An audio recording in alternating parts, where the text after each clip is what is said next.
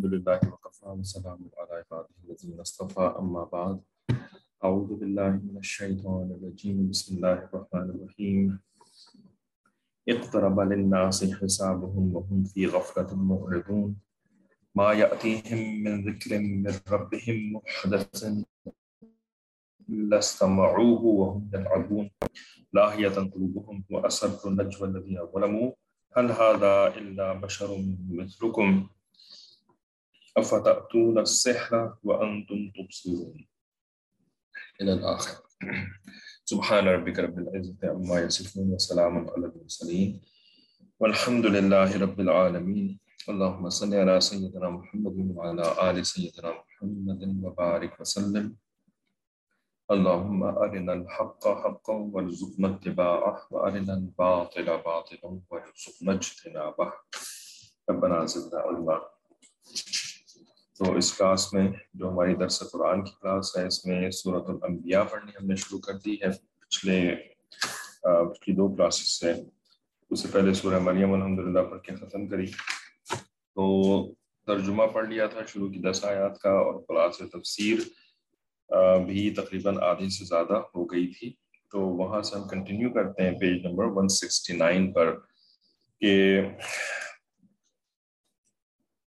اللہ تعالیٰ نے فرمایا ان آیات میں کہ یہ جو ہے نا کہ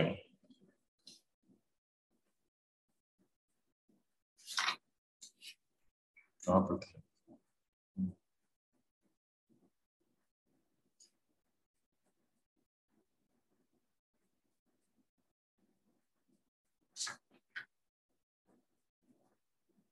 وما ارسلنا قبلک الا رجالا نوحی الیہم، کہ ہم نے آپ سے پہلے کسی کو نہیں بھیجا سوائے مردوں کے. ٹھیک ہے، نوحی الیہم، ہم وحی کرتے تھے ان کی طرف. تو اس کے بعد پھر اللہ تعالیٰ نے فرمایا کہ فَاسْأَلُوا أَهْلَ الذِّكْرِ إِن كُنتُمْ لَا تَعْلَمُونَ، کہ تم پوچھ لو علم والوں سے، ذکر والوں سے، اگر تمہارے پاس علم نہیں ہے.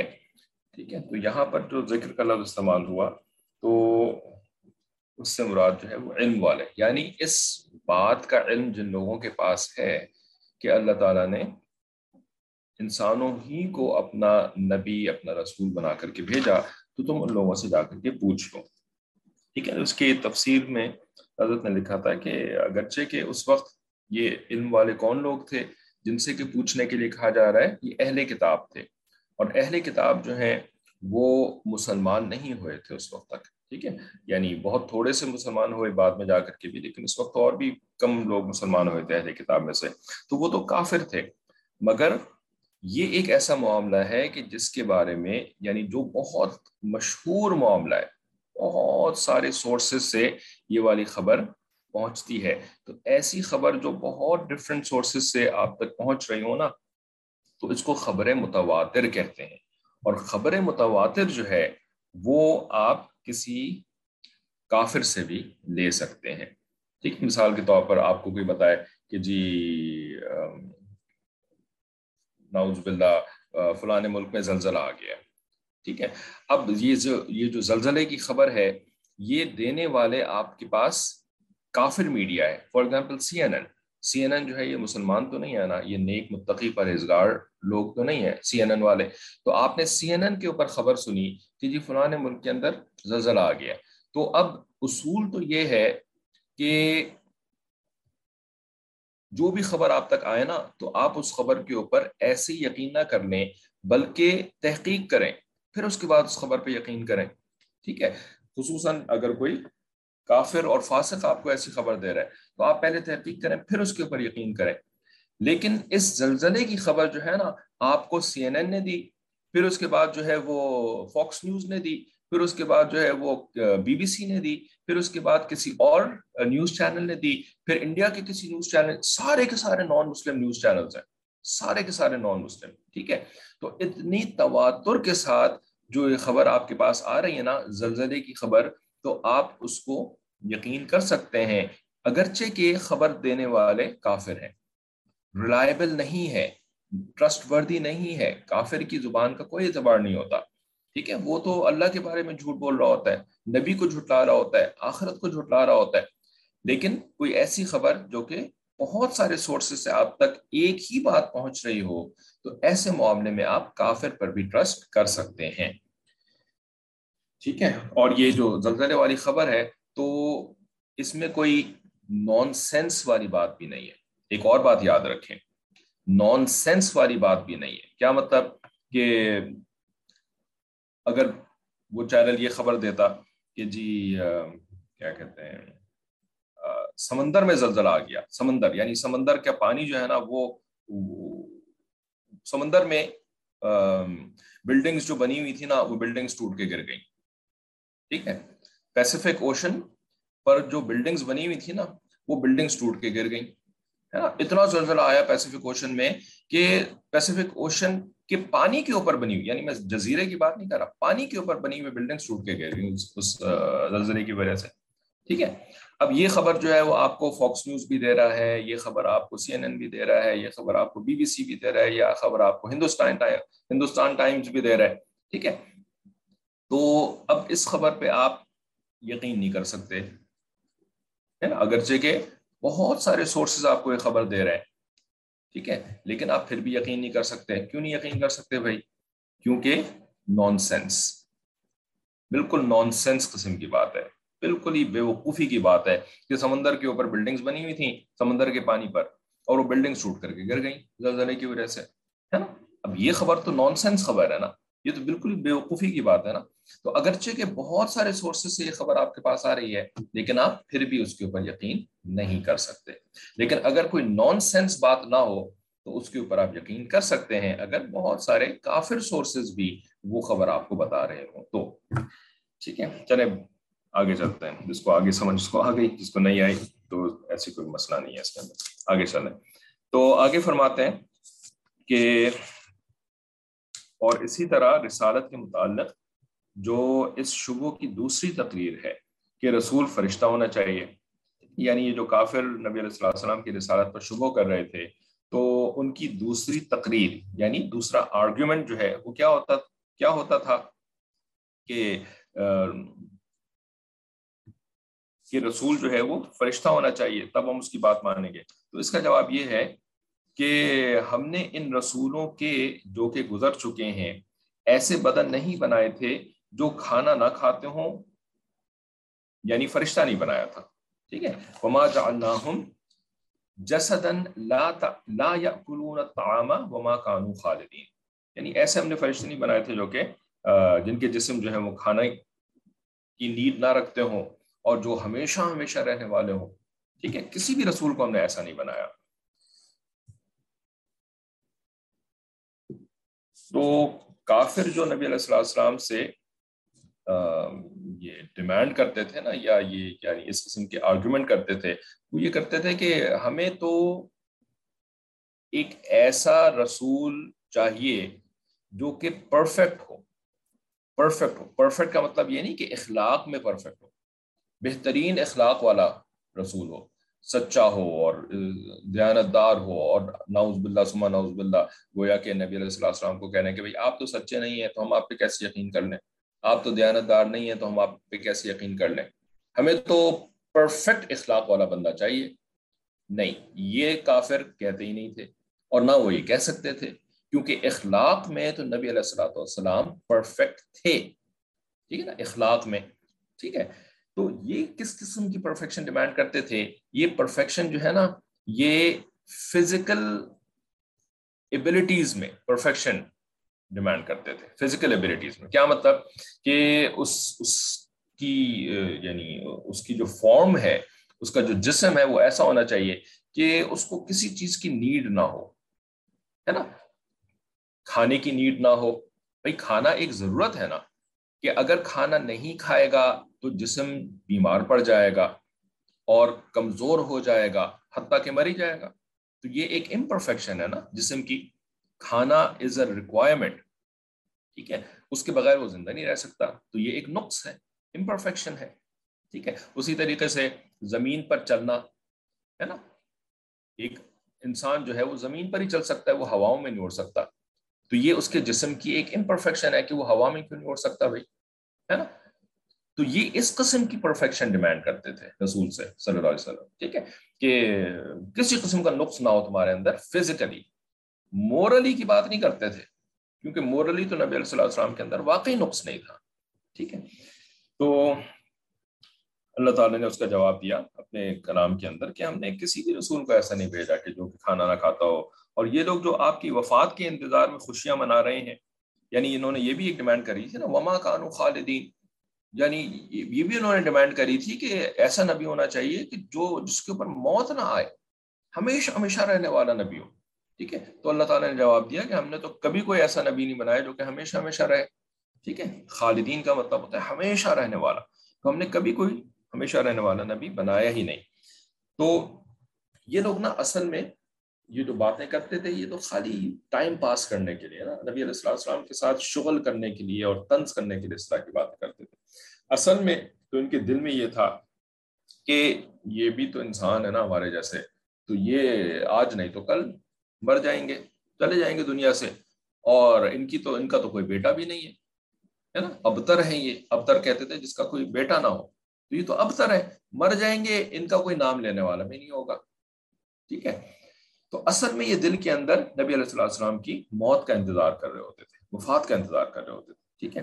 تو وہی بات یہاں پہ لکھی کہ یہ لوگ جو آپ کی وفات کے انتظار میں خوشیاں منا رہے ہیں کہ مر جائیں گے، یہ تو آج نہیں تو کل، ٹھیک ہے. یعنی اپنی موت کی فکر نہیں ہے، ان کی موت کی فکر ہے ان کو کہ آج نہیں تو کل مر جائیں گے. یہ نہیں سوچ رہے کہ میں آج نہیں تو کل مر جاؤں گا، بلکہ یہ آج نہیں تو کل مر جائیں گے. اس کی بقولہ تعالی نتربص به ریب المنون، ٹھیک ہے. کون سی صورت ہے یہ؟ ام یقولون شاعر نتربص به ریب المنون، کہ وہ کبھی کہتے ہیں کہ نہیں یہ تو شاعر ہے، اور ہم تو ان کے لیے نا نتربص به، ان کے لیے ہم انتظار کر رہے ہیں ریب المنون کا. ریب المنون کس چیز کو کہتے ہیں؟ زمانے کی گردش، یعنی زمانہ جو ہے نا وہ چلتا رہتا ہے، چلتا رہتا ہے، رائٹ، گھومتا رہتا ہے، گھومتا رہتا ہے. تو اس وجہ سے زمانہ ہمیشہ ایک جیسا نہیں رہتا، اس کو کہتے ہیں زمانے کی گردش، ٹھیک ہے. اب یہاں پر زمانے کی گردش کی کیا ریلیونس ہے کہ بھئی یہ جو ہے نا آج زندہ ہیں، اور آج یہ محمد صلی اللہ علیہ وسلم یہ زندہ ہیں اور یہ نا نبوت کا دعویٰ کر رہے ہیں، لیکن زمانے کی گردش کا یہ بھی شکار ہو جائیں گے اور کل یہ بھی مر جائیں گے، ٹھیک. زمانہ تو چلتا رہے گا، اور زمانے کے چلنے کے ساتھ ساتھ ان کی عمر بھی ختم ہو جائے گی، دنیا سے چلے جائیں گے. تو اس بات کا ہم انتظار کر رہے ہیں کہ بھی انہوں نے ہمارے لیے ایک ایشو کریٹ کیا ہوا ہے، ایک رکس کریٹ کیا ہوا ہے ہمارے معاشرے کے اندر. لوگوں کو جو ہے وہ ہر وقت ڈراتے رہتے ہیں، ہر وقت کہتے رہتے ہیں کہ جی تم شرک نہیں چھوڑو گے تو جہنم میں چلے جاؤ گے، تم شرک نہیں چھوڑو گے تو یہ ہو جائے گا تمہارے ساتھ، تو یہ ہو جائے گا، وہ ہو جائے گا، ہے نا. یہ ایک نعوذ باللہ ایک سر درد ہے ہمارے لیے، درد سر، ٹھیک ہے. یعنی کافر تو نبی کو اسی طریقے سے دیکھتے ہیں نا، درد سر. آج جس طرح سے ہم نصیحت کرنے والوں کو درد سر کے طور پر دیکھتے ہیں کہ کیا مصیبت ہے، ہر وقت ڈانٹتے رہتے ہیں، ہر وقت جو ہے وہ ہمیں ڈراتے رہتے ہیں، یہ ہو جائے گا، وہ ہو جائے گا، دیکھو اس کے ساتھ کیا ہو گیا، دیکھو اس کے ساتھ کیا ہو گیا، ہے نا. تم بھی اگر اپنے گناہ نہیں چھوڑو گے اور یہ نہیں چھوڑو گے تو تمہارے ساتھ بھی یہ ہو جائے گا. تو ہمارے لیے بھی ناصح جو ہیں وہ درد سر ہیں. اسی طریقے سے مکہ مکرمہ کے مشرکین کے لیے بھی نبی علیہ السلام نعوذ باللہ ایک درد سر تھے، جس کے ختم ہونے کا وہ انتظار کر رہے تھے. تو اللہ تعالیٰ نے اس کو قرآن میں ذکر کیا، نتربص به ریب المنون، کہ ہم انتظار کر رہے ہیں ان کی موت کا، گردش زمانہ جس کے تحت ان کی موت آ جائے گی، ٹھیک ہے. تو اللہ تعالیٰ فرماتے ہیں، یعنی جواب میں یعنی اللہ تعالیٰ کا جواب یہ بنتا ہے کہ یہ وفات بھی منافی نبوت نہیں ہے. یعنی یہ کہ یہ فیکٹ کہ یہ مر جائیں گے، ہم یہ نہیں کہہ رہے کہ یہ مریں گے نہیں، لیکن مرنا نبوت کے منافی نہیں ہے کہ بھئی نبی مر نہیں سکتا. نبی مر سکتا ہے، بلکہ مرتا ہے، ہر نبی مرا. عیسیٰ علیہ السلام ابھی نہیں مرے، لیکن بعد میں وہ بھی مریں گے، ٹھیک ہے. جب آسمان سے واپس آئیں گے تو اس کے بعد وہ بھی مر جائیں گے. تو کوئی ایسا نبی نہیں ہے جو کہ نہ مرے، کیونکہ وہ گزشتہ حضرات بھی دنیا میں ہمیشہ رہنے والے نہیں ہوئے. وما کانوا خالدین، ہمیشہ رہنے والے نہیں ہوئے. بس اگر آپ کی بھی وفات ہو جائے تو نبوت میں کیا اعتراض لازم آیا؟ یعنی نبوت کا تو اس میں کوئی قصور نہیں ہے کہ جی آپ کی وفات ہو جائے. غرض یہ کہ جیسے پہلے رسول تھے ویسے ہی آپ بھی ہیں، اور یہ لوگ جس طرح آپ کی تکذیب کرتے ہیں اسی طرح ان حضرات کی بھی اس زمانے کے کفار نے تکذیب کی. ٹھیک ہے، تو بیسیکلی اس سے جو ہے نا وہ نبی علیہ السلام کے اوپر جو غم کی کیفیت طاری ہوتی تھی کہ اتنے قریبی رشتہ دار، اتنا تعریفیں کرنے والے لوگ جو ہیں وہ میرے خلاف ہو گئے ہیں، اور ایسے ایسے جو ہے وہ میری مخالفت کر رہے ہیں اور میری دشمنی کر رہے ہیں نا. تو اس بار کو، اس بوجھ کو کم کرنے کے لیے اللہ تعالیٰ اس طرح کی باتیں نبی علیہ السلام کے اوپر نازل فرماتے تھے. سورہ انبیاء جیسے آگے ہم پڑھیں گے کہ یہ بالکل ابتدائی صورتوں میں سے ہے. تو پھر ہم نے جو ان سے وعدہ کیا تھا، ثم صدقناہم الوعد، ہم نے جو ان سے وعدہ کیا تھا کہ مکذبین کو عذاب سے ہلاک کریں گے، جنہوں نے نبی علیہ السلام کی تکذیب کری، جھوٹا کہا آپ صلی اللہ علیہ وسلم کو، ان کو مکذبین کہا، تو ہم مکذبین کو عذاب سے ہلاک کریں گے اور تم کو اور مؤمنین کو محفوظ رکھیں گے. فَأَنْجَيْنَاهُمْ وَمَن نَّشَاءُ وَأَهْلَكْنَا الْمُسْرِفِينَ. ٹھیک ہے نا، یہ اللہ تعالیٰ نے نبی علیہ السلام سے وعدہ کیا تھا، تو ہم نے اس وعدے کو سچا کیا. صدقنا، ہم نے سچا کر دیا اس وعدے کو، یعنی ان کو اور جن جن کو نجات دینا منظور ہوا اس عذاب سے ہم نے نجات دی، اور اس عذاب سے حد اطاعت سے گزرنے والوں کو ہلاک کیا. مسرفین جو کہ حد سے گزر جاتے ہیں، ٹھیک ہے، اسراف کرنے والے، یعنی جتنا آپ کو اللہ تعالیٰ نے مال دیا ہے آپ اس سے زیادہ جا کر کے خرچ کرنا شروع ہو جائیں، چاہے اس کے لیے آپ کو لون لینا پڑے کسی سے، چاہے اس کے لیے آپ کو کریڈٹ کارڈز بینک سے جو ہے وہ خریدنے پڑیں. ٹھیک ہے، آپ اپنے دائرے سے زیادہ جا کر کے خرچ کرتے ہیں، تو اس کو اسراف کہتے ہیں، اور اسراف جو ہے وہ حرام ہے. ٹھیک ہے، اب یہ اسراف جو ہے صرف مال و دولت کے خرچ کرنے میں نہیں ہو سکتا، میں خالی نہیں ہوتا، بلکہ یہ اسراف جو ہے وہ کسی بھی چیز میں ہو سکتا ہے. جیسے اللہ تعالیٰ نے اپنی جائز خواہشات کو پورا کرنے کی اجازت دی ہے. ٹھیک ہے، کوئی بھی جائز خواہش ہو تو اس کے اندر جب آپ حد سے آگے بڑھ جاتے ہیں تو وہ بھی اسراف کہلائے گا. مثال کے طور پر کھانا، حلال کھانا، ٹھیک ہے، تو آپ کھانا کھا رہے ہیں بھوک مٹانے کے لیے، کھانا کھا رہے ہیں جی تاکہ آپ کو توانائی ملے اور آپ جو ہے وہ کنٹینیو کر سکیں اپنی زندگی اچھی طریقے سے. ٹھیک ہے، اب آپ نے جو ہے نا وہ اوور ایٹنگ شروع کر دی، بنجی ایٹنگ شروع کر دی. ٹھیک ہے نا، تو آپ کی صحت جو ہے وہ خراب ہونی شروع ہو گئی، آپ کا وزن جو ہے وہ بڑھنا شروع ہو گیا، اور وزن جب اوپر سے بڑھتا ہے تو نیچے گھٹنوں کے اندر تکلیف ہوتی ہے. گھٹنے اتنے وزن کے لیے بنائی نہیں تھے اللہ تعالیٰ نے آپ کے بدن کے اندر، ہے نا، تو اوور ویٹ کے وجہ سے گھٹنوں میں تکلیف ہو رہی ہے، پیر میں درد ہو رہا ہے، اور نہ جانے کیا کیا بہت سارے جو ہے وہ بیماریاں پڑ جاتی ہیں. تو یہ بھی اسراف ہے، کھانے پینے کے اندر حد سے گزر جانا، اور اسی طرح اور بھی باقی چیزوں کے اندر. تو اسراف والا جو ہوتا ہے وہ ہلاک ہو جاتا ہے. ٹھیک ہے، تو اب عقیدے کے اندر یہ لوگ جو تھے یہ اسراف کس چیز میں کر رہے تھے؟ یہ کھانے پینے میں اسراف نہیں کر رہے تھے، یہ جو ہے وہ یعنی مال کے خرچ کرنے میں اسراف نہیں کر رہے تھے، یہ اسراف کر رہے تھے نافرمانی کے کاموں کے اندر، بہت زیادہ آگے بڑھ جاتے تھے. ٹھیک ہے، تو اہلکنا المسرفین، اللہ تعالیٰ نے یہ وعدہ بھی کیا ہوا تھا کہ ہم مسرفین کو ہلاک کر دیں گے. ان لوگوں کو ڈرنا چاہیے، اے منکرو، اس تکذیب کے بعد تم پر دنیا اور آخرت میں عذاب آئے تو تعجب نہیں، کیونکہ ہم تمہارے پاس ایسی کتاب بھیج چکے ہیں، لقد انزلنا الیکم کتابا، تحقیق کہ ہم ایسی کتاب تمہارے اوپر نازل کر چکے ہیں کہ اس میں تمہاری نصیحت کافی موجود ہے. فیہی ذکرکم، تمہارے لیے نصیحت ہے اس کے اندر. ٹھیک ہے، تو یہ جو تفسیر ہے خلاصہ تفسیر، ٹھیک ہے، یہ حضرت تھانوی رحمۃ اللہ علیہ کی بیان القرآن ہے اصل میں. تو بیان القرآن میں حضرت نے یہاں پر ذکر کا جو مفہوم لیا ہے وہ ہے نصیحت. ٹھیک ہے، جس میں تمہاری نصیحت کافی موجود ہے. باقی معرف و مسائل پڑھیں گے تو وہاں پہ حضرت نے دوسرا مفہوم لیا ہے لفظ ذکر کا. اس کانٹیکس میں دونوں جائز ہیں. ٹھیک ہے، باوجود ایسی تبلیغ موعظت کے پھر بھی تم نہیں سمجھتے اور نہیں مانتے. فلا تعقلون، پھر بھی تم اپنی عقل استعمال نہیں کرتے، غور نہیں کرتے اس بات کے اوپر. تو یہ تو ہو گئے خلاصہ تفسیر. کسی کو اگر کچھ پوچھنا ہو خلاصہ تفسیر میں سے.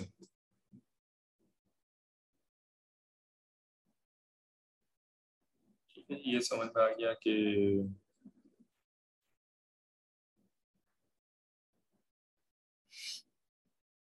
کافروں نے کیا اعتراضات کیے تھے نبی علیہ السلام کے اوپر، یہاں پر اللہ تعالیٰ نے کیا جواب دیے تھے. تو یہ کہ فرشتے کیوں نہیں ہیں، ٹھیک ہے، یہ اعتراض کیا تھا، اللہ تعالیٰ نے اس کا جواب دیا کہ یہ ہم نے کسی کو بھی فرشتہ بنا کے نہیں بھیجا. دوسرا یہ کہ یہ کھانا، یہ تو ہمارے درمیان رہتے ہیں، کھانا کھاتے ہیں اور یہ تو مر جائیں گے. تو اللہ تعالیٰ نے جواب دیا کہ نہیں، ہر نبی کھانا کھاتا تھا اور ہر نبی نے اس دنیا سے گزر جانا ہے. اچھا، معروف مسائل شروع کر لیتے ہیں اگر کسی کا سوال نہیں ہے تو. سورہ انبیاء کی فضیلت، یعنی اس کے اسپیشل جو مقام ہے دوسرے صورتوں کے اندر، تو وہ کیا ہے.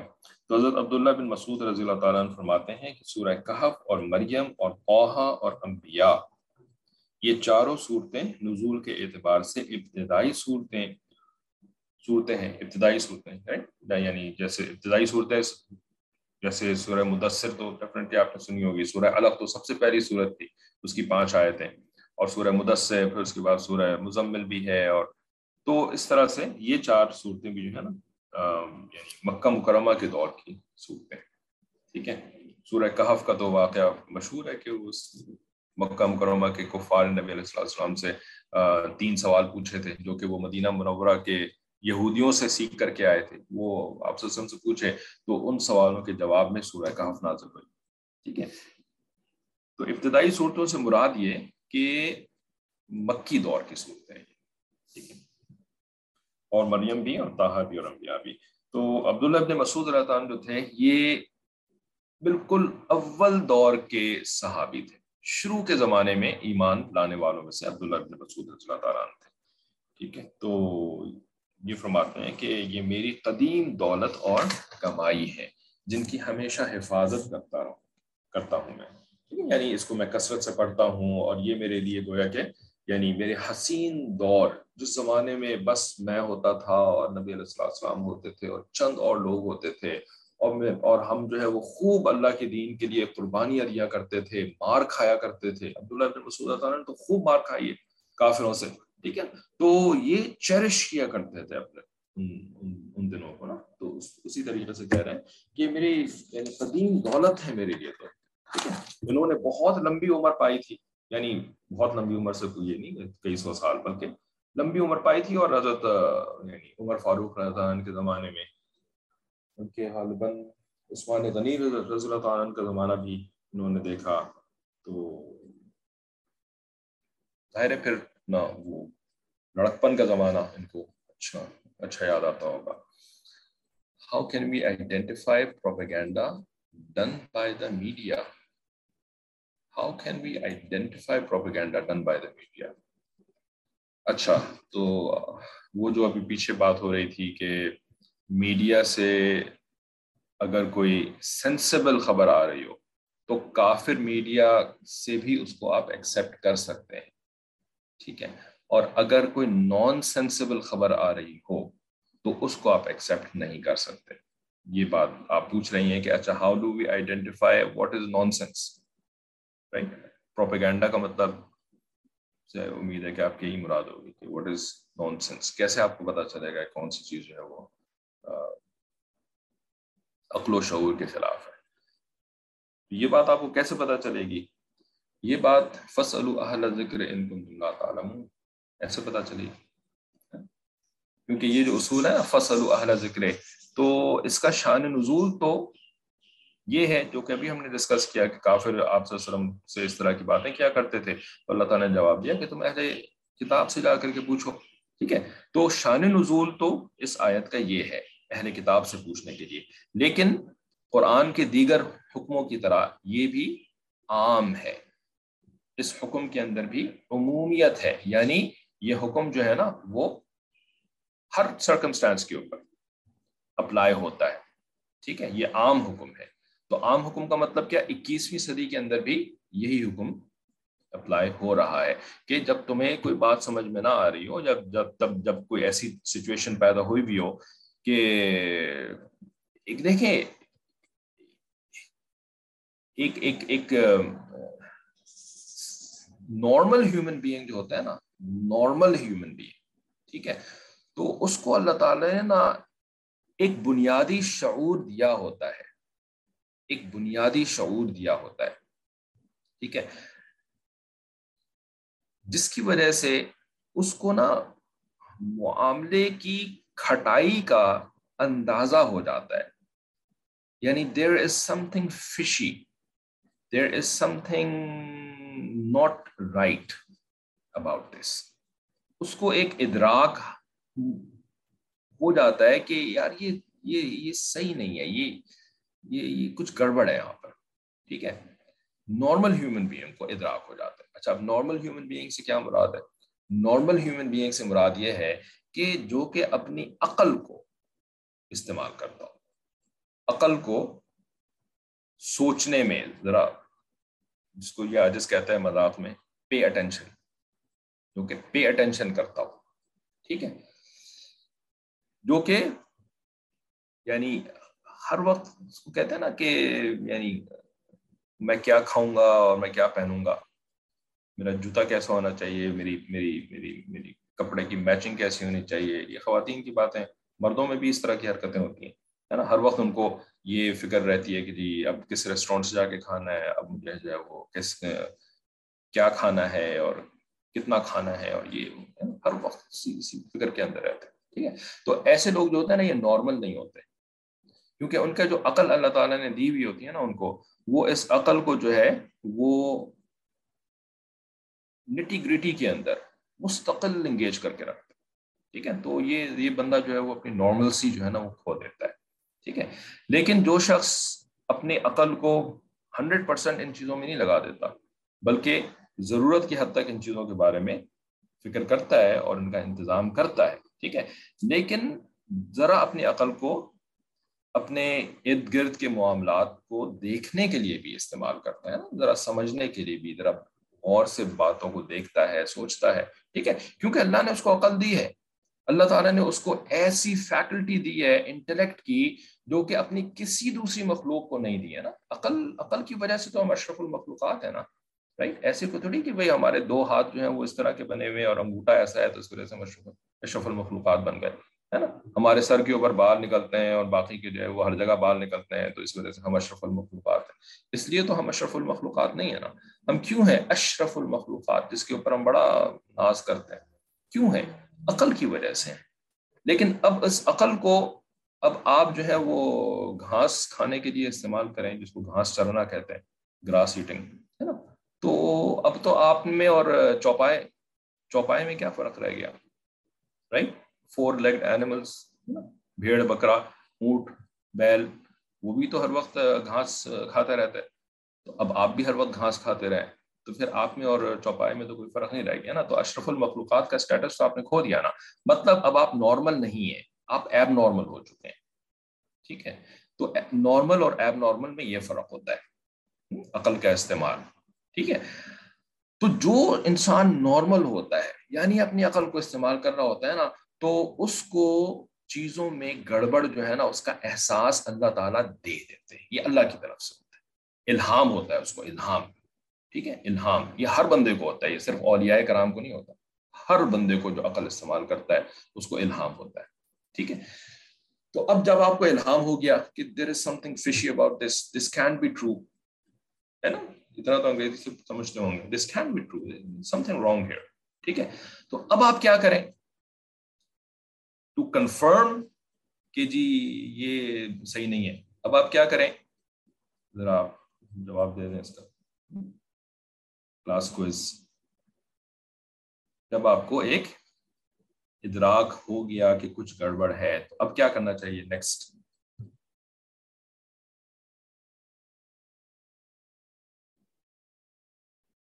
آپ کے پاس عقل ہے لیکن آپ کے پاس اس معاملے کا علم نہیں ہے، اس معاملے کی ڈیٹیل نہیں ہے، تفصیل نہیں ہے آپ کے پاس، بیکاز آپ اہل عقل تو ہیں لیکن آپ اہل علم نہیں ہیں، رائٹ. علم تو بھائی ایکوائر کرنا پڑتا ہے نا. علم جو ہے وہ عقل کے ذریعے سے علم آپ کے اندر خود بخود کو تھوڑی آ جاتا ہے، ٹھیک ہے. تو جب آپ کی عقل نے آپ کو ہلکا سا انڈیکیشن دے دی ہے کہ there is something wrong here، یہ جو خبر مل رہی ہے مجھے میڈیا سے، یہ میڈیا کی خبر جو ہے نا، یہ this can't be all true ہے نا، یہ something کچھ نہ کچھ تو اس میں گڑبڑ چل رہی ہے. اب آپ کیا کریں گے ہے نا؟ اب جن کے پاس علم ہے ان سے پوچھیں گے، اللہ کے حکم پہ عمل کریں گے. بلکہ کامن سینس بھی یہی ہے، اللہ کا حکم بھی ہے اور کامن سینس بھی ہے کہ بھئی آپ کو نہیں پتا معاملات کی تحقیق کا، تو جن کے پاس علم ہے ان سے جا کر بھی پوچھ لو. ٹھیک ہے نا؟ فَاسْأَلُوا أَهْلَ الذِّكْرِ إِن كُنتُمْ لَا تَعْلَمُونَ. تمہارے پاس عقل تو ہے لیکن تمہارے پاس علم نہیں ہے نا، تو علم والوں سے جا کے پوچھو. ٹھیک ہے؟ جب آپ علم والوں سے پوچھیں گے نا تو پھر وہ آپ کو بتا دیں گے کہ yes this was propaganda, this is nonsense. ٹھیک ہے؟ بے شک سارے میڈیا چینلز جو ہیں وہ یہ خبر جو ہے وہ براڈ کاسٹ کر رہے ہیں، لیکن ڈو ناٹ ٹرسٹ ہے نا. ٹیک اٹ ود اے، وہ کہتے ہیں نا pinch of salt. No take it with a shovel of salt, بلکہ take it with a kilogram of salt ہے نا. اس کو آپ پورا کا پورا یقین نہیں کریں اس کے اندر، بیکاز اس کے اندر دھوکہ ہے، اس کے اندر بہت کچھ ہے. اور یہ بات یاد رکھیں، یہ بات یہ عاجز بھی بہت ریپیٹ کرتا ہے، کیونکہ ہمارے مشائخ بھی ریپیٹ کر رہے ہیں، ہمارے اکابرین بھی ریپیٹ کر رہے ہیں اس بات کو، کہ یہ جو زمانہ جس سے ہم گزر رہے ہیں نا، یہ ہے دجال کا زمانہ، فتنہ دجال. اور دجال مینس ڈیسیپشن، دھوکہ. ٹھیک ہے؟ تو اس وجہ سے اس دور کے اندر تو اور بھی زیادہ دھوکے کا احتمال جو ہے وہ بہت زیادہ بڑھ گیا ہے، بہت زیادہ. ٹھیک ہے؟ بلکہ یہاں تک کہ وہی بات جو کہ آج سے 50 سال پہلے کسی نے اخلاص کے ساتھ کری تھی، 50 سال پہلے اخلاص کے ساتھ ایک بات کری تھی، ٹھیک ہے، اور بڑی اچھی بات کری تھی، ٹھیک ہے، لیکن وہی بات آج کے زمانے میں کوئی کرے گا نا، ٹھیک ہے، جو کہ 50 سال پہلے کسی بڑے نے بڑے اخلاص کے ساتھ کری تھی، آج کے زمانے میں وہی بات کوئی میڈیا والا یا کوئی بڑے جو اوپر بیٹھے ہوئے اس طرح کا کوئی بندہ اگر بات کرے گا، اس کے اندر دجل ہوگا. It's almost a given کہ اس کے اندر دجل ہوگا، اس کے اندر فریب ہوگا، اس کے اندر کیا ہوگا؟ کلمۃ الحق یرید بہ الباطل. یہ عربی کا ایک مقولہ ہے، کلمۃ الحق یرید بہ الباطل، یعنی بڑی اچھی بات، کلمہ حق ہے، بڑا اچھا کلام ہے، بڑی اچھی بات ہے، لیکن یرید بہ الباطل. یرید بہ الباطل کا مطلب ہوتا ہے کہ اس سے he wants to achieve a باطل مقصد. کلمہ حق کہہ کر کے مقصد جو لینا چاہ رہا ہے وہ باطل ہے، غلط مقصد ہے. ٹھیک ہے؟ تو یہ دھوکہ اسی کو کہتے ہیں کہ آپ اوپر سے بڑی اچھی بات کریں لیکن اصل میں آپ جو ہے نا وہ لوگوں کو دھوکہ دینے کی کوشش کر رہے ہوں. ٹھیک ہے؟ تو فتنہ دجال کا زمانہ تو دجل، ڈسیپشن، فریب، بالکل ہی نظر کچھ آ رہا ہوگا، اصل میں کچھ اور ہوگا. ٹھیک ہے؟ تو اس وجہ سے میڈیا پہ تو یعنی آپ ٹرسٹ کر ہی نہیں سکتے نا، بالکل بھی. ٹھیک ہے؟ جب وہ نان سینس کا احتمال ہو اس کے اندر، جب اس کے اندر اس طرح کی کوئی بھی پاسبلٹی ہو نا کہ جی ہاں یہ دھوکہ دے رہے ہیں آپ کو، تو پھر تو آپ ایزیوم یہی کریں کہ دھوکہ ہی ہے. جب تک آپ کو کنفرم نہ ہو جائے نا، یعنی سمجھیں جیسے ایک اصول ہے نا، انوسینٹ انٹل پروون گلٹی، ہے نا. یہ ایک اصول سنا ہوگا کہ جی معصوم، آپ کسی کو معصوم سمجھیں گے جب تک کہ اس کا قصور کنفرم نہ ہو جائے، پروو نہ ہو جائے. ٹھیک ہے نا؟ تو اس اصول کو فتنہ دجال کے زمانے میں جو نان مسلم میڈیا ہے، اور سارا ہی میڈیا نان مسلم ہے، کوئی مسلم میڈیا نہیں ہے بائی دی وے، ٹھیک ہے، ساری نان مسلم میڈیا ہے. تو اب میڈیا سے جو بھی خبر آ رہی ہو نا، تو آپ یہ کنسیڈر کریں کہ یعنی فالس انٹل پروون ٹروتھ، ٹھیک ہے نا، یہ جھوٹ ہی ہے جب تک کہ اس کے سچ ہونے کا یقین نہ ہو جائے. بہرحال تو یہ کی بات ہو گئی. تو ہمارے مسائل میں ہم نے فضیلت پڑھ لی سورہ انبیاء کی. اب آگے چلتے ہیں کہ اقترب للناس حسابهم، یعنی وہ وقت قریب آ گیا جبکہ لوگوں سے ان کے اعمال کا حساب دیا جائے گا. مراد اس سے قیامت ہے. یعنی جب قیامت برپا ہو جائے گی اور پھر میدان حشر اسٹیبلش کر لیا جائے گا اور اس حشر کے اندر پھر بیلنس بھی اسٹیبلش کر دیا جائے گا، ٹھیک ہے، تو لوگوں سے پھر پوچھ گچھ سب شروع ہوگی، تو وہ وقت مراد ہے۔ اور اس کا قریب آ جانا دنیا کی پچھلی عمر کے لحاظ سے ہے، کیونکہ یہ امت آخر الامم ہے، آخری آنے والی امت ہے۔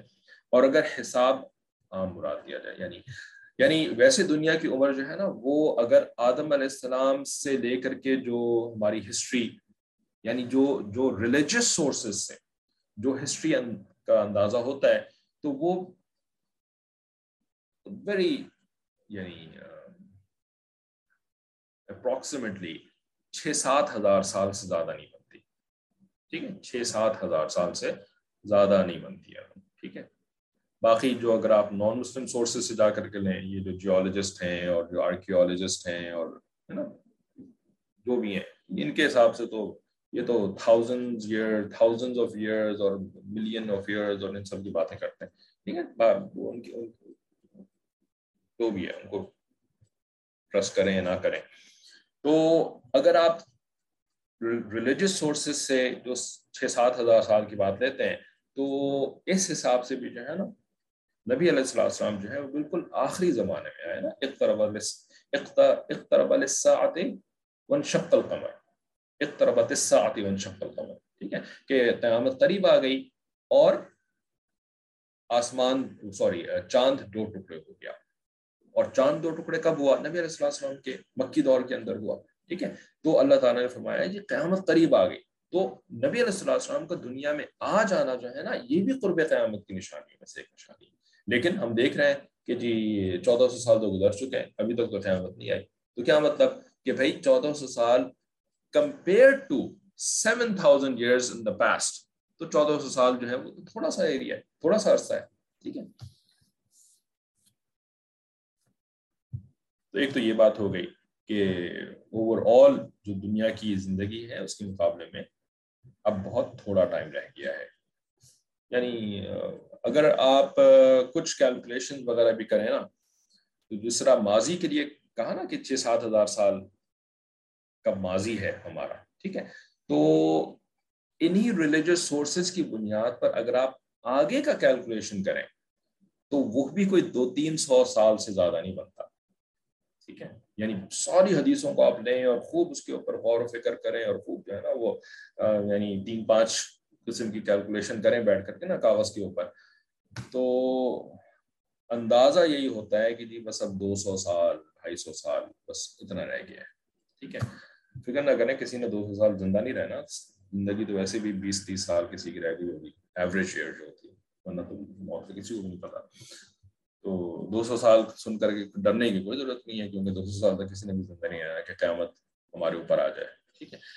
تو یہ ہے اوور آل کے حساب سے۔ لیکن آگے فرماتے ہیں کہ اگر حساب عام مراد لیا جائے تو حساب قبر بھی اس میں شامل ہے، جو ہر انسان کو مرنے کے فوراً بعد دینا ہوگا، ٹھیک ہے۔ وہ جو 3 سوال پوچھے جائیں گے کہ جی من ربک وما دینک و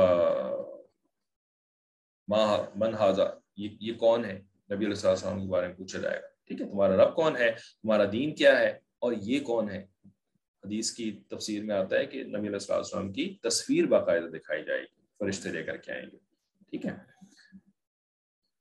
تو یہ ایک حساب ہی ہے جو کہ قبر کے اندر ہر انسان کا شروع ہو جانا ہے موت کے فوراً بعد سے، اور اسی لیے ہر انسان کی موت کو اس کی شخصی قیامت کہا گیا ہے۔ من ماتا فقط قامت قیامتہ، ٹھیک ہے، کہ جو شخص مر گیا اس کی قیامت تو ابھی قائم ہو گئی۔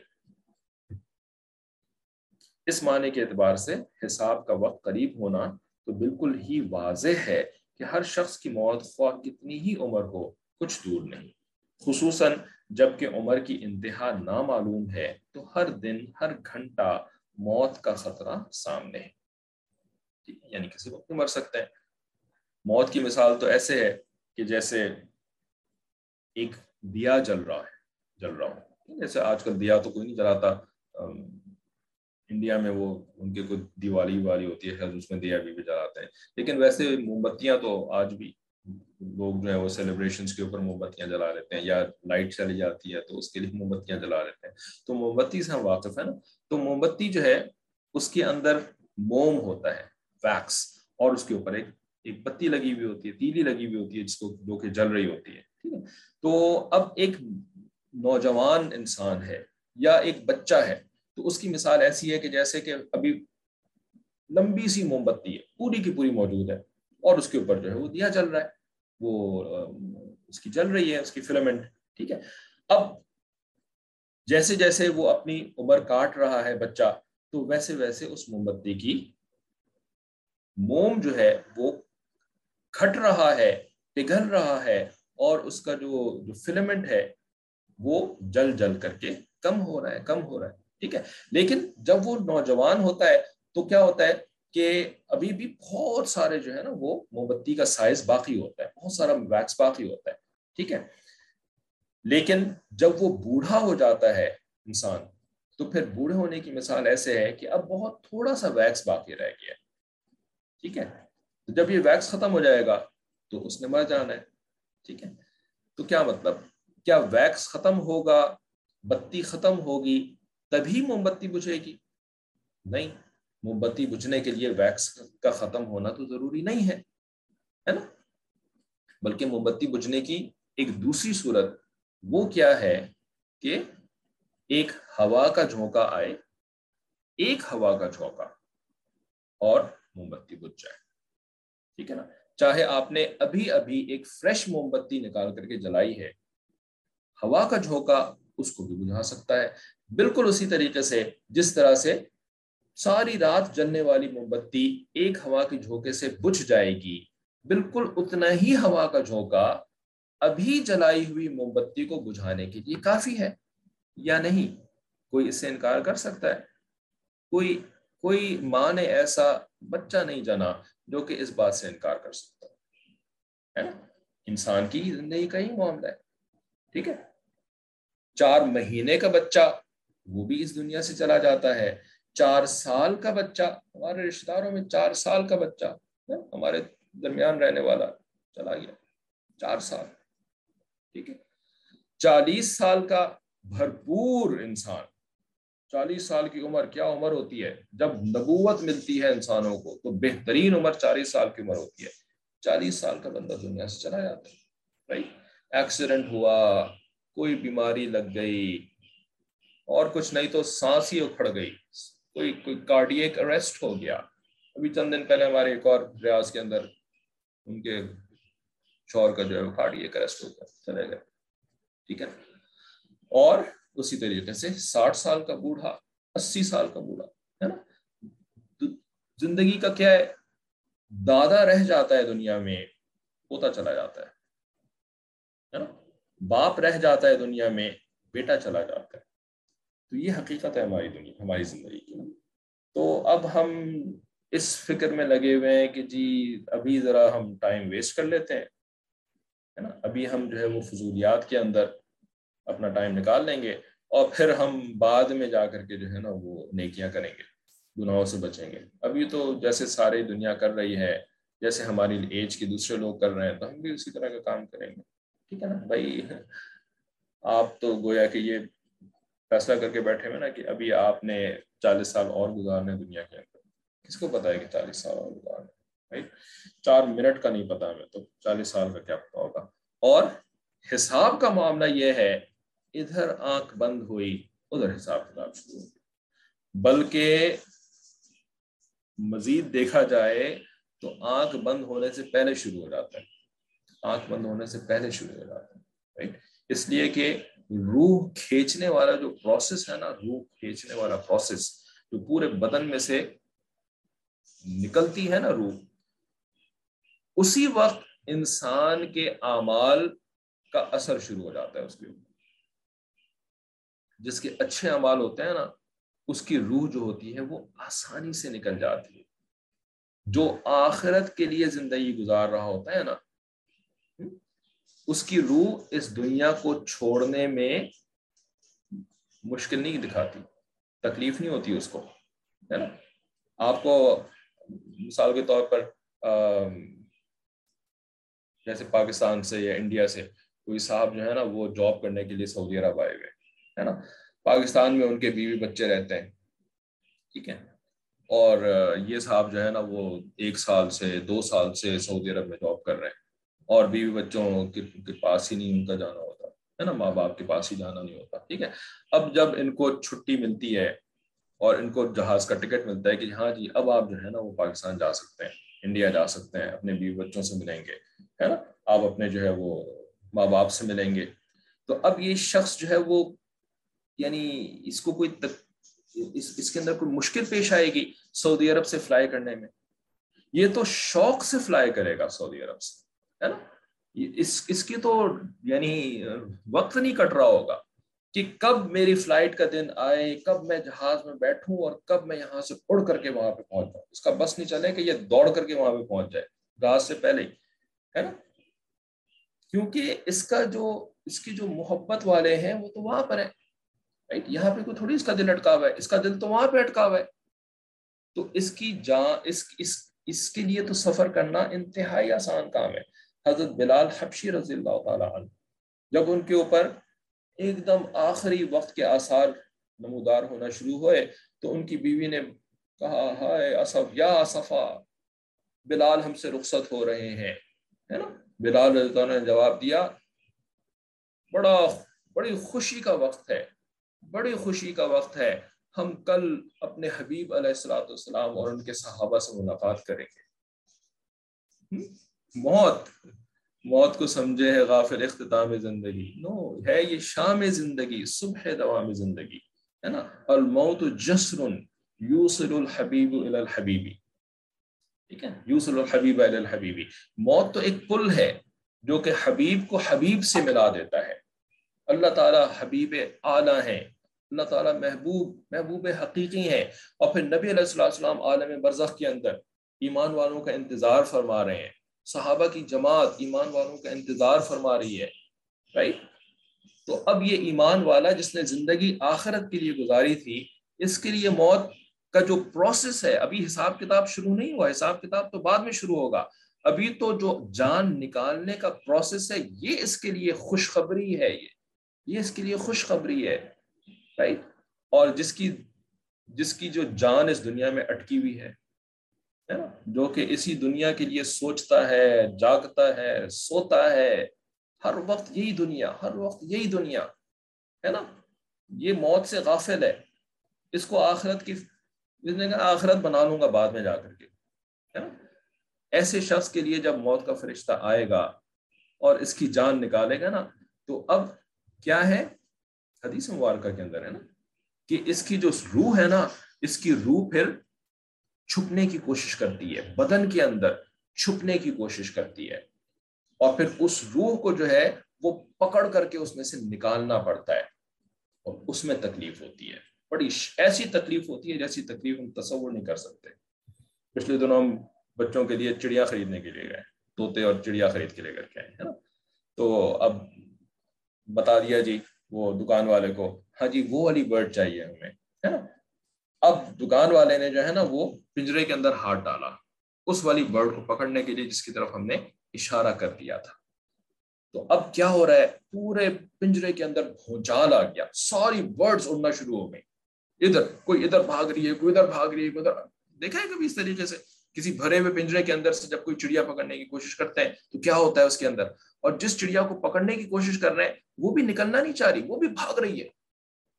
مرغی کی دکان پہ جاتے ہیں پاکستان کے اندر، یہاں پہ تو ایسا نہیں ہوتا، لیکن پاکستان میں ہے نا وہ برائلر مرغی کی بوٹیاں بنوانے کے لیے جاتے ہیں، تو اس وقت جو مرغی کی دکان والا جو مرغی کو پکڑنے کے لیے اندر ہاتھ ڈالتا ہے نا، تو وہ کیسے چلا رہی ہوتی ہے، کیسے چیخ رہی ہوتی ہے، وہ نہیں نکلنا چاہتی اپنے پنجرے سے، حالانکہ اس پنجرے کے اندر وہ کوئی بہت اچھی حالت میں نہیں ہوتی ہے نا، کیا گندگی میں بیٹھی ہوئی ہوتی ہے، کیسی بری طریقے سے اس کو پنجرے کے اندر سٹف کیا ہوا ہوتا ہے، لیکن نکلنا نہیں چاہتی وہ پنجرے سے، چلا رہی ہوتی ہے، چیخ رہی ہوتی ہے۔ بالکل یہی معاملہ ہمارا بھی ہے، اس دنیا میں ہم کون سے سکون کے اندر ہیں، دنیا میں ہمیں کون سی نعمتیں ملی ہوئی ہیں، سارا کا سارا دھوکہ ہے، کوئی سکون نہیں ہے، کوئی اطمینان نہیں ہے۔ اللہ کے ذکر والا اطمینان تو آخرت والا اطمینان ہے جو کہ اس دنیا میں صرف دل کے اندر انسان کو ملتا ہے۔ ورنہ تو پریشانی پریشانی ہے اس دنیا کے اندر. لیکن ہم ایسا سمجھتے ہیں کہ یہ دنیا ہماری جنت ہے, ہم اس کے اندر اپنی حقیقی جنت بنا لیں گے.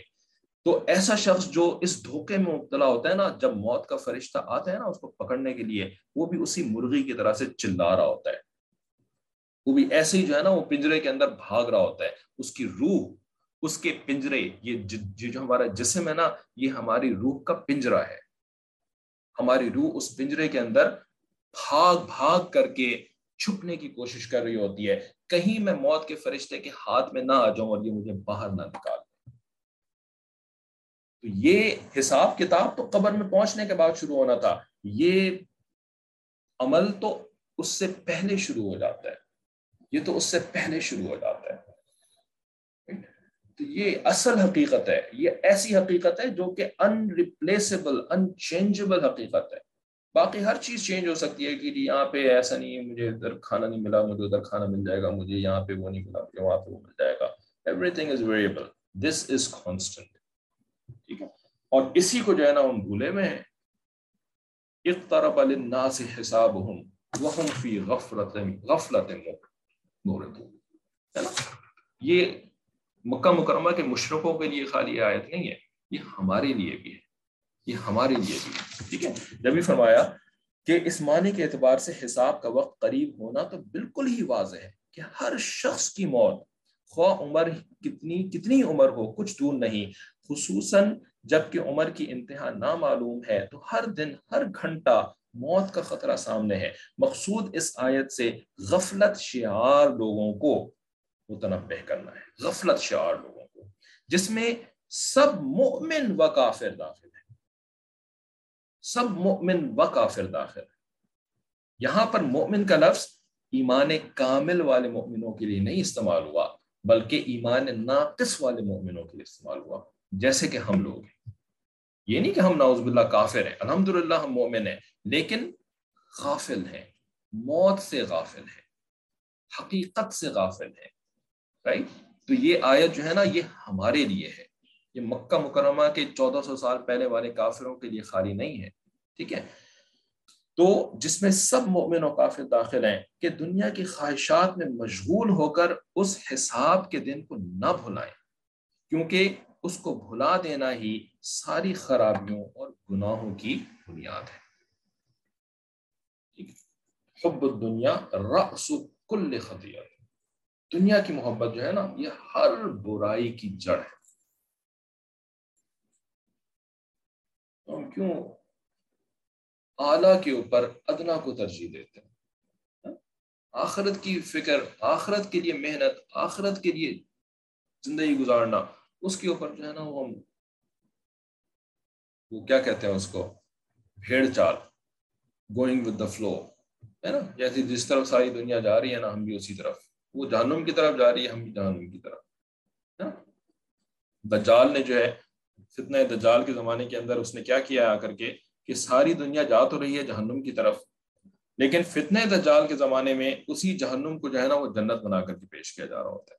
یہ نہیں ساری دنیا کوئی جہنم کی طرف نہیں جا رہی, سب جنت کی طرف جا رہے ہیں, تم بھی انہی کے ساتھ جاؤ, تمہیں بھی جنت ہی ملے گی. یہ فتنہ دجال کی خاصیت ہے. پچھلے زمانے میں جب فتنہ دجال والا زمانہ نہیں تھا نا, تو اس وقت ایسا نہیں تھا. جو جہنم کی طرف جا رہا ہوتا تھا نا تو اس کے دل کے اندر ایک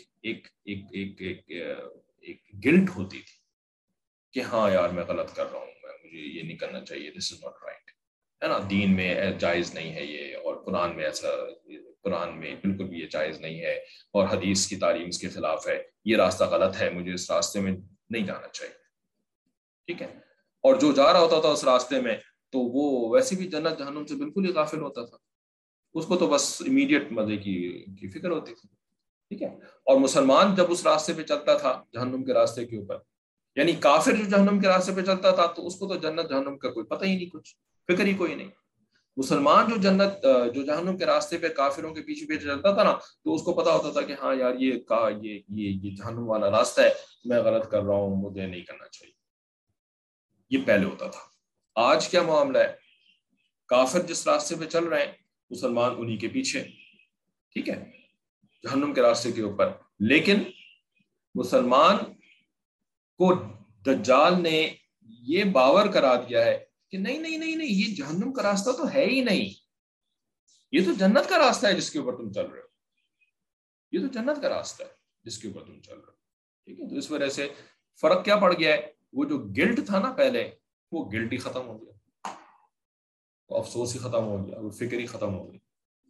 وہ جو جہنم کا کام کر رہا ہوتا ہے اس کے اوپر دیدہ دلیری کے ساتھ, میں تو اصل جنت کا راستہ تو میرا ہی ہے. ٹھیک ہے, انہوں نے کچھ لکھا ہے تو وہ پڑھ لیتے ہیں, اس کے بعد سنتے ہیں. How to be conscious of death and not be anxious and depressed thinking about it on the other end. How to be anxious and depressed thinking about it. How not to be anxious and depressed. ٹھیک ہے, تو وہ بڑا آسان سا ہے کہ موت کے بعد ہم نے جہاں جانا ہے, ٹھیک ہے, تو اس جگہ اپنا ذخیرہ بنانا شروع کریں, اپنی انویسٹمنٹ کریں, ٹھیک ہے, اپنا مکان خریدیں, اس مکان کے اندر اچھے جو ہے وہ, یعنی مثال کے طور پر پاکستان جانا ہے نا, پاکستان جانے کی مثال دی تھی, تو اب جو ہے نا وہ کسی کی فیملی یہیں پر ہو اور پاکستان کے اندر جو ہے نا وہ ایک کرائے کا بڑا پھتی چڑھ سا گھر ہو, ٹھیک ہے نا, جس کے سامنے والی سڑک کے اوپر جو ہے وہ گٹر بنتا ہو, ہے نا, اور اس گھر کے اندر جو ہے نا وہ بجلی بھی جو ہے وہ دن میں بس 2 گھنٹے آتی ہو, اور نلکے کے اندر پانی بھی نہ آتا ہو, ہے نا, اور پڑوسی بھی جو ہے نا وہ بھی جو ہے وہ ہر وقت لڑائی جھگڑا چیخ چلا کرتے رہتے ہوں, ٹھیک ہے نا. تو اب ایسا شخص جو سعودی عرب میں رہتا ہے, یہ اس گھر میں جانا چاہے گا, پاکستان کے اس گھر میں جانا چاہے گا, اگرچہ کہ وہ اس کا برتھ پلیس ہے, اس کا بچپن جو ہے وہ پاکستان میں گزرا ہے نا, اور بڑی یادیں وابستہ ہیں اس کو پاکستان کے ساتھ, لیکن کیا یہ یہاں سے پاکستان کے اس گھر میں جانا چاہیں گے؟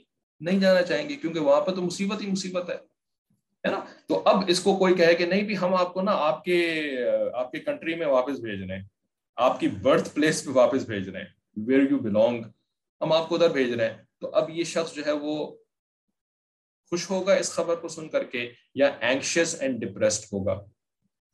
اینکشیس اینڈ ڈپریسڈ ہوگا نا, ہے نا, خوش تو نہیں ہوگا اس خبر کو سن کر کے, اگرچہ کہ اس کے ملک میں اس کو بھیجا جا رہا ہے نا.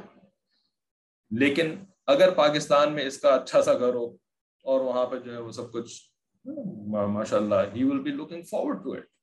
تو بالکل یہی معاملہ جو ہے وہ موت کے ساتھ بھی ہے, کہ اگر ہم نے آخرت کے لیے حقیقتاً اگر ہم نے آخرت فوکسڈ زندگی گزاری ہوتی ہے نا, تو اس کا مطلب خالی یہ نہیں ہے کہ بس بیٹھے جو ہے وہ سوچتے رہیں آخرت, مراقبہ کریں گے, آخرت کا مراقبہ, آخرت کا مراقبہ, آخرت کا مراقبہ, نہیں.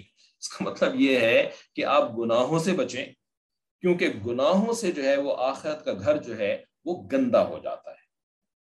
گناہوں کے نتیجے میں آخرت کے گھر کی پائپ لائن ٹوٹ جاتی ہے, آخرت کے گھر کا پانی آنا بند ہو جاتا ہے, آخرت کے گھر کے اوپر گٹر بننا شروع ہو جاتا ہے, آخرت کے گھر کی بجلی بند ہو جاتی ہے. یہ گناہوں کی وجہ سے ہوتا ہے.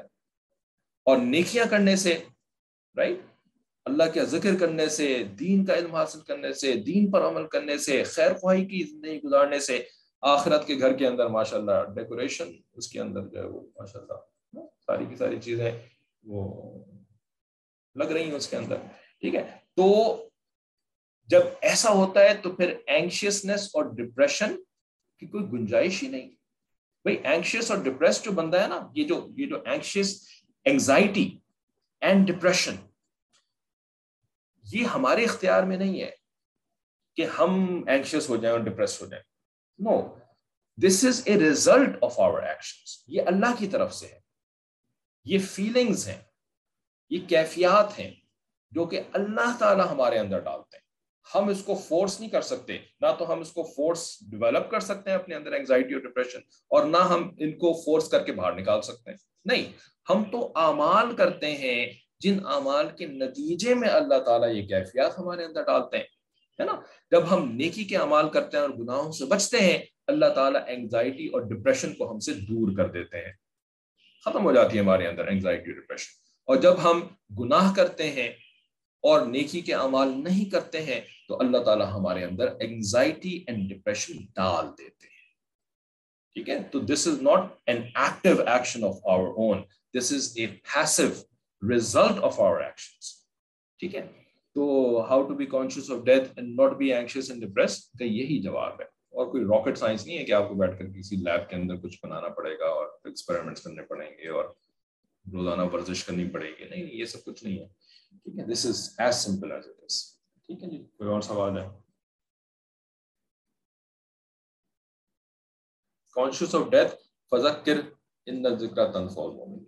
मौत की याद दहानी, मौत की याद दहानी. ठीक है, तो कुरान के जरिए से मौत की याद दहानी, कुरान की जो आप तफसीर क्लास ले रही हैं, मौत की याद दहानी हो रही है ना, तो इस याद दहानी से you become conscious of death. ठीक है ना, और not to be anxious and depressed के बारे में पहले जवाब थे. ठीक है जी, तो चले टाइम ओवर हो चुका है. तफसीर क्लास का तो खत्म करते हैं. आपको अल्हम्दुलिल्लाह.